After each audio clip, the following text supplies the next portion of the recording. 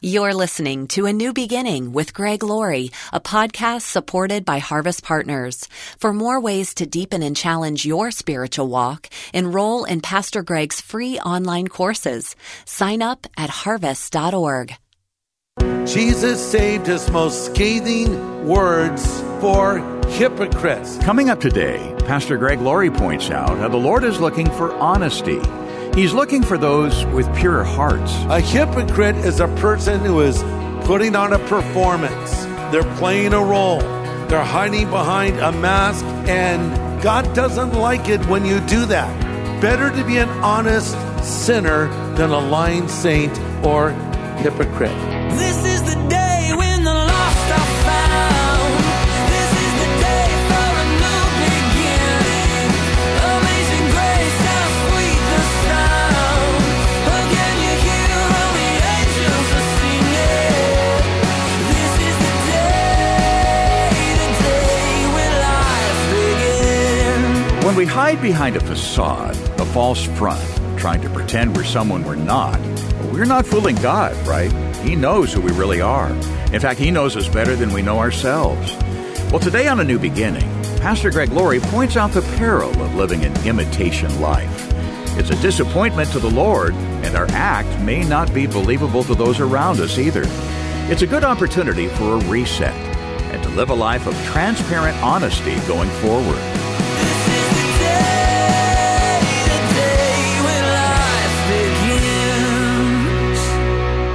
The title of my message today is Honest to God.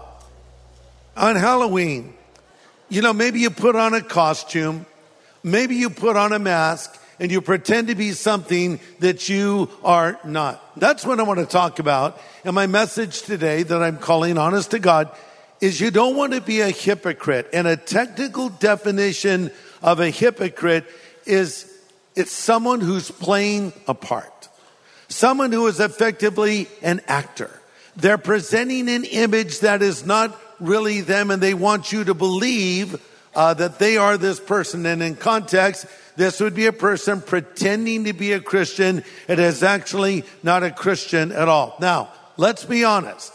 One of the things that keeps non-believers away is hypocrisy in the church, right?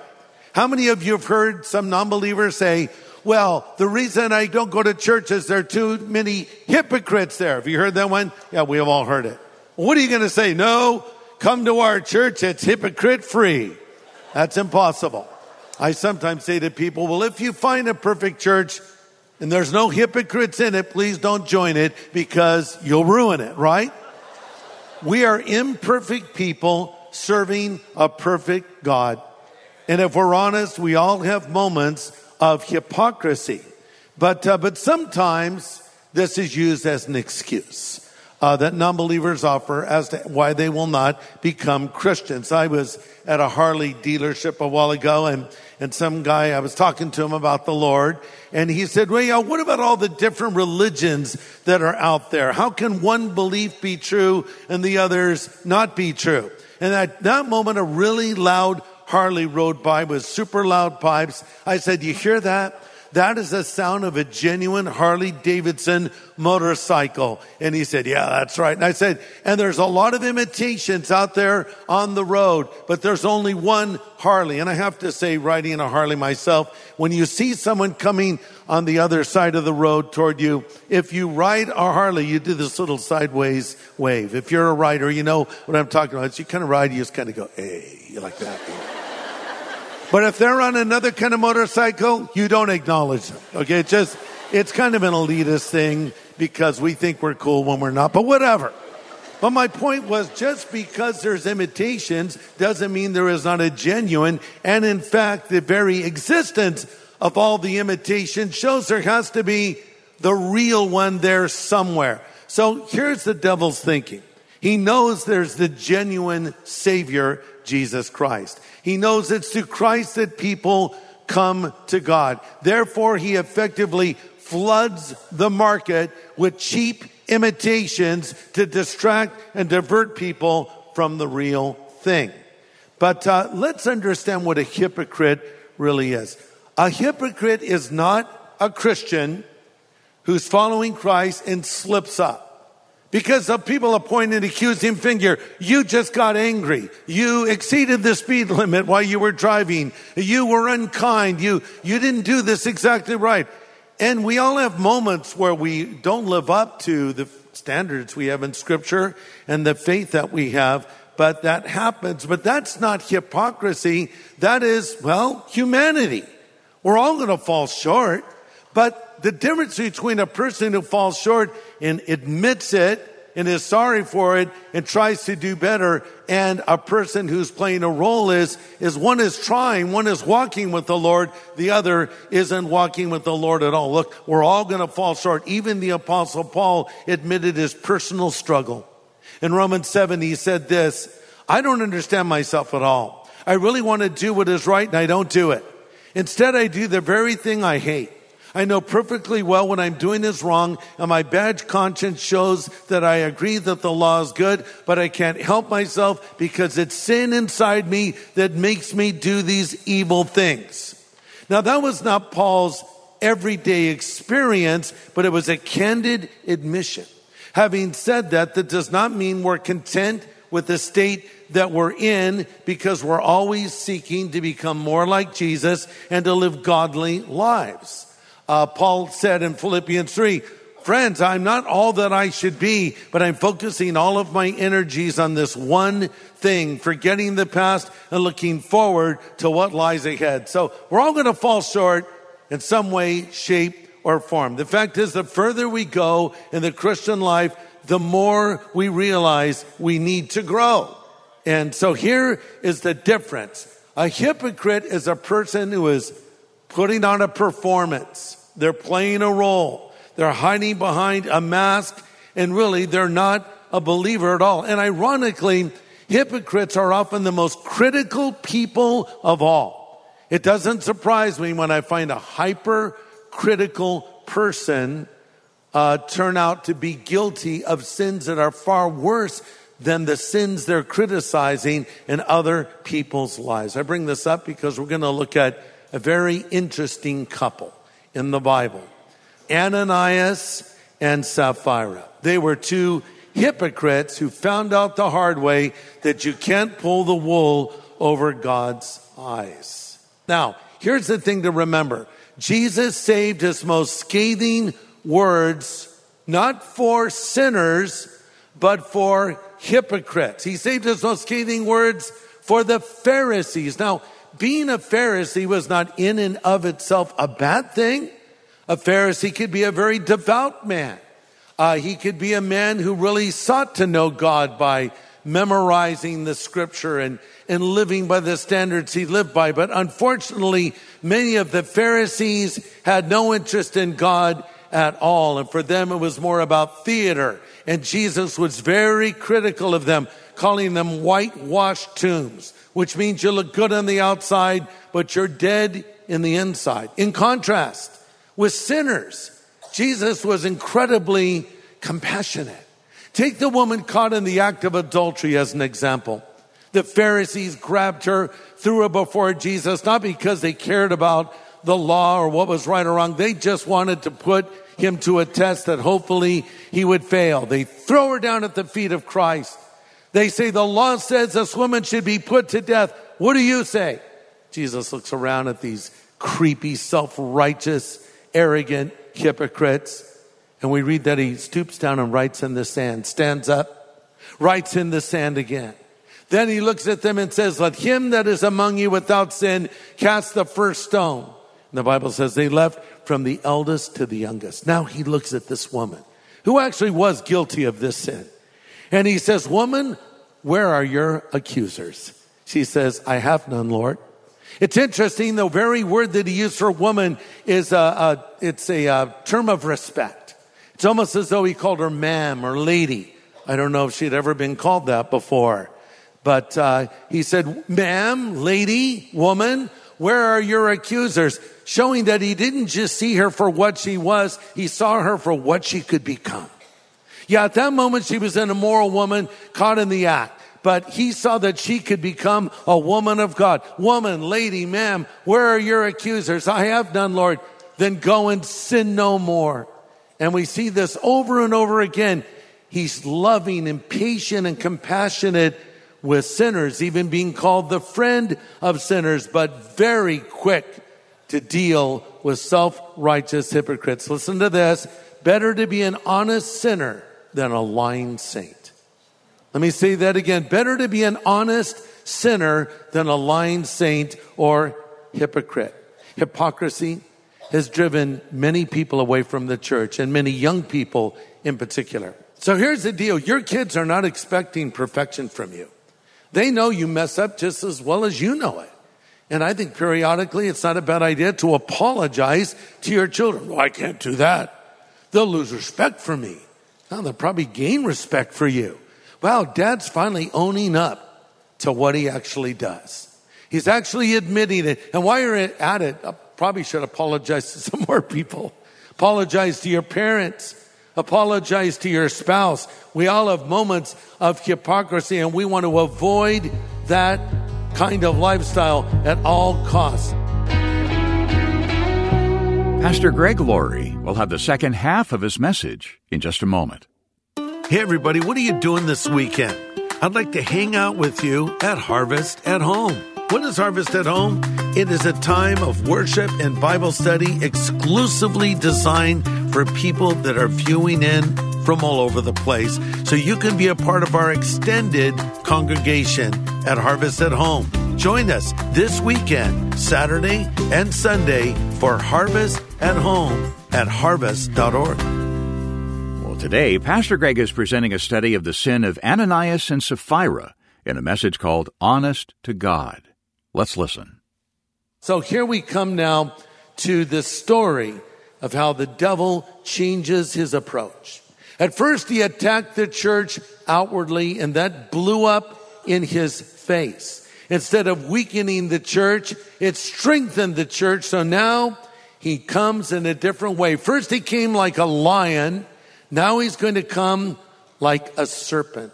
Just like he came to Eve in the Garden of Eden, slithering in. That's how the devil often works. He'll attack you on the outside, and you're fighting him here, but you might be letting him in somewhere else. So let's get the backdrop of the story.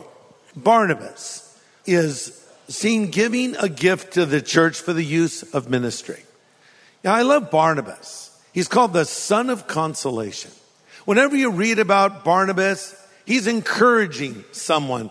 He's doing something that encourages others. And here he is giving this. Now, no one forced him to do this. No one pressured him to do this. And periodically we have people come to us and say, I want to give a gift to the ministry because I want to invest in what you guys are doing. And we're so appreciative of that. But here's the thing. This was voluntary.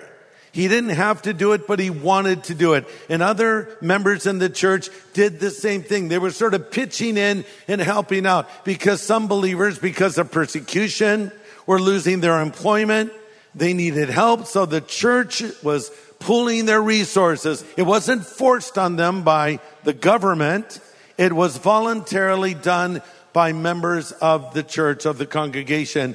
But so Ananias and Sapphira see this and they think, wow, look at how the people appreciate this. We want to be seen as virtuous people too. So this is what happens next. And one of the most shocking stories in the Bible, quite candidly. Acts chapter 5, starting in verse 1. I'm reading from the New Living Translation. There was a man named Ananias, who with his wife Sapphira sold some property. He brought part of the property to the apostles, but claimed it was the full amount. His wife agreed to this deception. Underline that, this deception.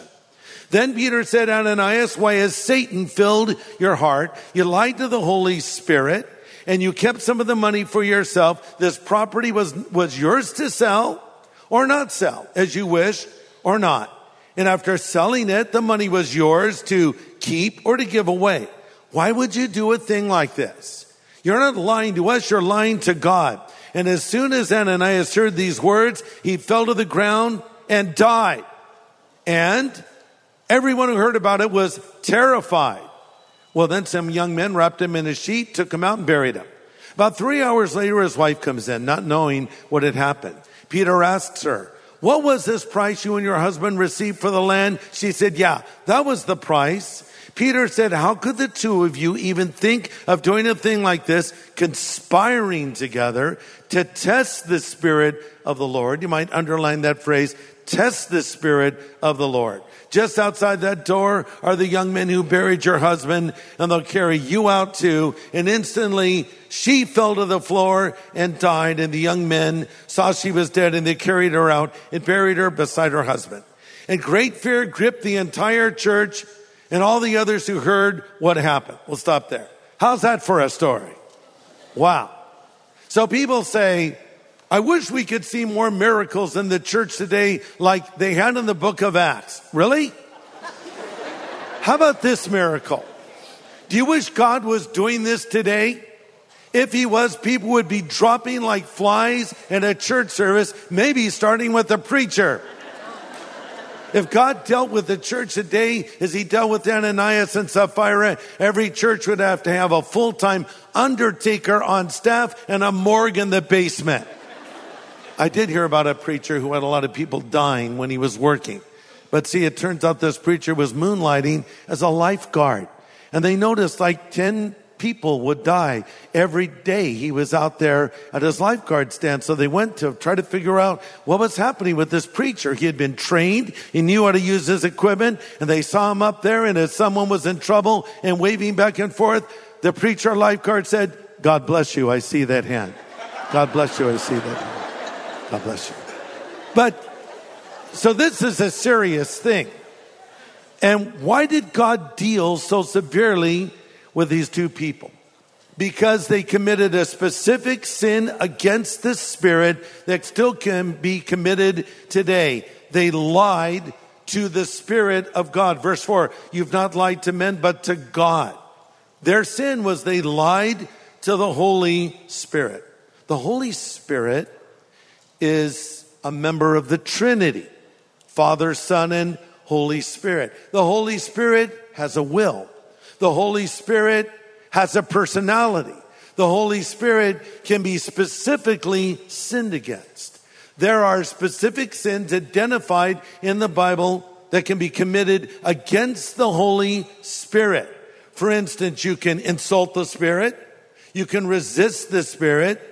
You can lie to the Spirit, as the story here shows, and you can blaspheme the Spirit. So what is this about? Again, Ananias and Sapphira were hypocrites. They were playing a part. They were pretending to be something that they were not. They wanted people to think they were really devoted to God when they weren't. Now, before we criticize them, let's just ask ourselves this question. Have we ever done anything like this? The answer is yes. Here's how. We put on a performance. Maybe there's a prayer meeting and it's our turn to pray, and we hog the prayer. You ever pray with people like that? They just pray forever. And it's a very flowery prayer. Because what are they doing? They want to impress you, right? Oh, our Father, we thank thee today. And I thank you, Lord, as I was studying your word for 3 hours, how you spoke to my heart. And then, Lord, as I was actually leading people to Christ on the way over here, 6 or 7, as I recall. But Lord, what is that all about? You're talking more about you than the Lord. And so this is the thing. We can do the same thing. In fact, Jesus called out the Pharisees in Matthew 6. In a modern translation, he says, be especially careful when you're trying to be good so you don't make a performance out of it. It might be good theater, but the God who made you will not be applauding. Don't pray for theater. Don't worship for theater. Some people always say, I'm going to really just, sing louder and lift my hands higher. And that's all good. We want that. But don't do it in a way where you're drawing unnecessary attention to yourself. Sometimes people will pretend to be a Christian when it works to their benefit. Maybe you're a Christian girl, and some guy comes up and says, hey, I'd like to take you out for dinner. And you say, well, I don't want to be involved with anyone who's not a Christian. Are you a Christian? And he says, yeah. Hallelujah. Even the way he said it was kind of creepy. It's good. Doesn't the Bible say something about greeting one another with a holy kiss? So come here, hold on. That guy might be lying to your face, right?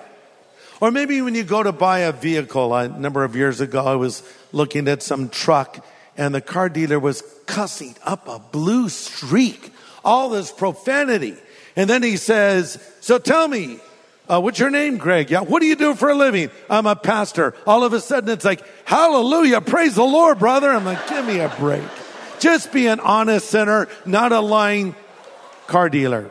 Is that redundant? Lying car? No, I'm kidding.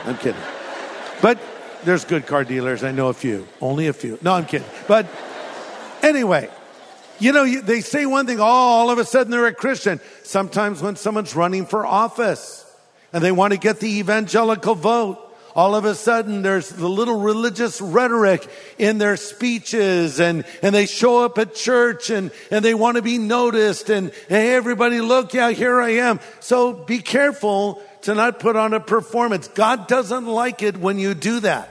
Again, let me emphasize, better to be an honest sinner than a lying saint.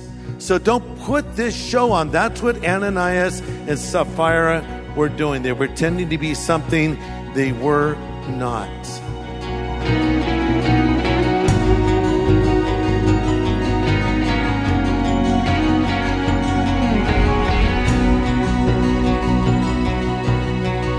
Pastor Greg Laurie, urging lifestyles of transparent honesty as we walk with the Lord. Good insight today here on A New Beginning. Well, we're so happy to make available Pastor Greg's revealing book on the life of popular actor Steve McQueen. It's called Steve McQueen, The Salvation of an American Icon. Pastor Greg, he came to Christ when most people considered him one of the elite movie stars of his day. Yeah. But he realized something was missing, didn't he? Mm-hmm. What does that teach us about reaching out to everybody, including those that look like they have it all? That's right, Dave. I don't care how a person looks on the outside. Inside, everyone is empty. Everyone is lonely. Everyone is afraid to die. And everyone is searching. Steve McQueen was the number one movie star of his day. Some people that are listening know who he was. Others don't. So let me put it into the modern context. Let's just say that Tom Cruise came to Jesus Christ and started talking about it. Would that make an impact on culture? Let me take it a step further. What if Johnny Depp came to the Lord? Okay, so now take Johnny Depp and take Tom Cruise and put him together. Tom Cruise is known for doing his own stunts. Johnny Depp is known for his off-screen crazy behavior. McQueen was that and more. He was a guy who was always getting into trouble. He was a guy who made a mess of his life, a guy who did his own stunts. In fact, he drove his own race car in the film that he did called Le Mans. He did his motorcycle stunts in The Great Escape. So this was a guy who was a man's man. He had it all together seemingly on the outside, but he was searching. And very few people know that the number one movie star in the world, Steve McQueen, came to Christ. Now, he came to Christ a number of months before he found out he had cancer. Sometimes people think, Steve found out he was sick and then he became a Christian. No, it's not that at all. He became a Christian when he was the number one movie star in the world and actually was attending church regularly. He even wanted to be an usher in church. Imagine having Steve McQueen helping you find your seat in church. But God radically transformed Steve's life. So I've written a book about it, and it has interviews with people that knew Steve well, including his widow, Barbara McQueen, also Leonard DeWitt, Steve's pastor, and others that knew Steve very well in his day, and they helped put this story together, this amazing story of the unlikely transformation of the number one movie star in the world. So if you want to know more about how Steve's life was changed and how your life can be changed, or how someone you know who seems so far gone can have their life changed, then order your copy of Steve McQueen, The Salvation of an American Icon, from us here at Harvest. And we will send this to you for your gift of any size. And by the way, whatever you send will be used to continue to teach the word right here in A New Beginning and get the gospel out, so more people like Steve McQueen can come to know Christ. Yeah, it's an investment that reaches beyond this life. and we're so thankful for your generosity. It's the only way we can meet the expenses of bringing these daily studies your way. So contact us today with your donation, and be sure to ask for your copy of Steve McQueen, The Salvation of an American Icon. You can call us at 1-800-821-3300. We can take your call anytime, 24/7. That's 1-800-821-3300. Or write A New Beginning, Box 4000, Riverside, California, 92514. Or just go online to harvest.org. Well, next time, Pastor Greg has more insights on the dangers of lying to the Spirit and the other offenses we can commit against the Lord. Join us here on A New Beginning with pastor and Bible teacher Greg Laurie.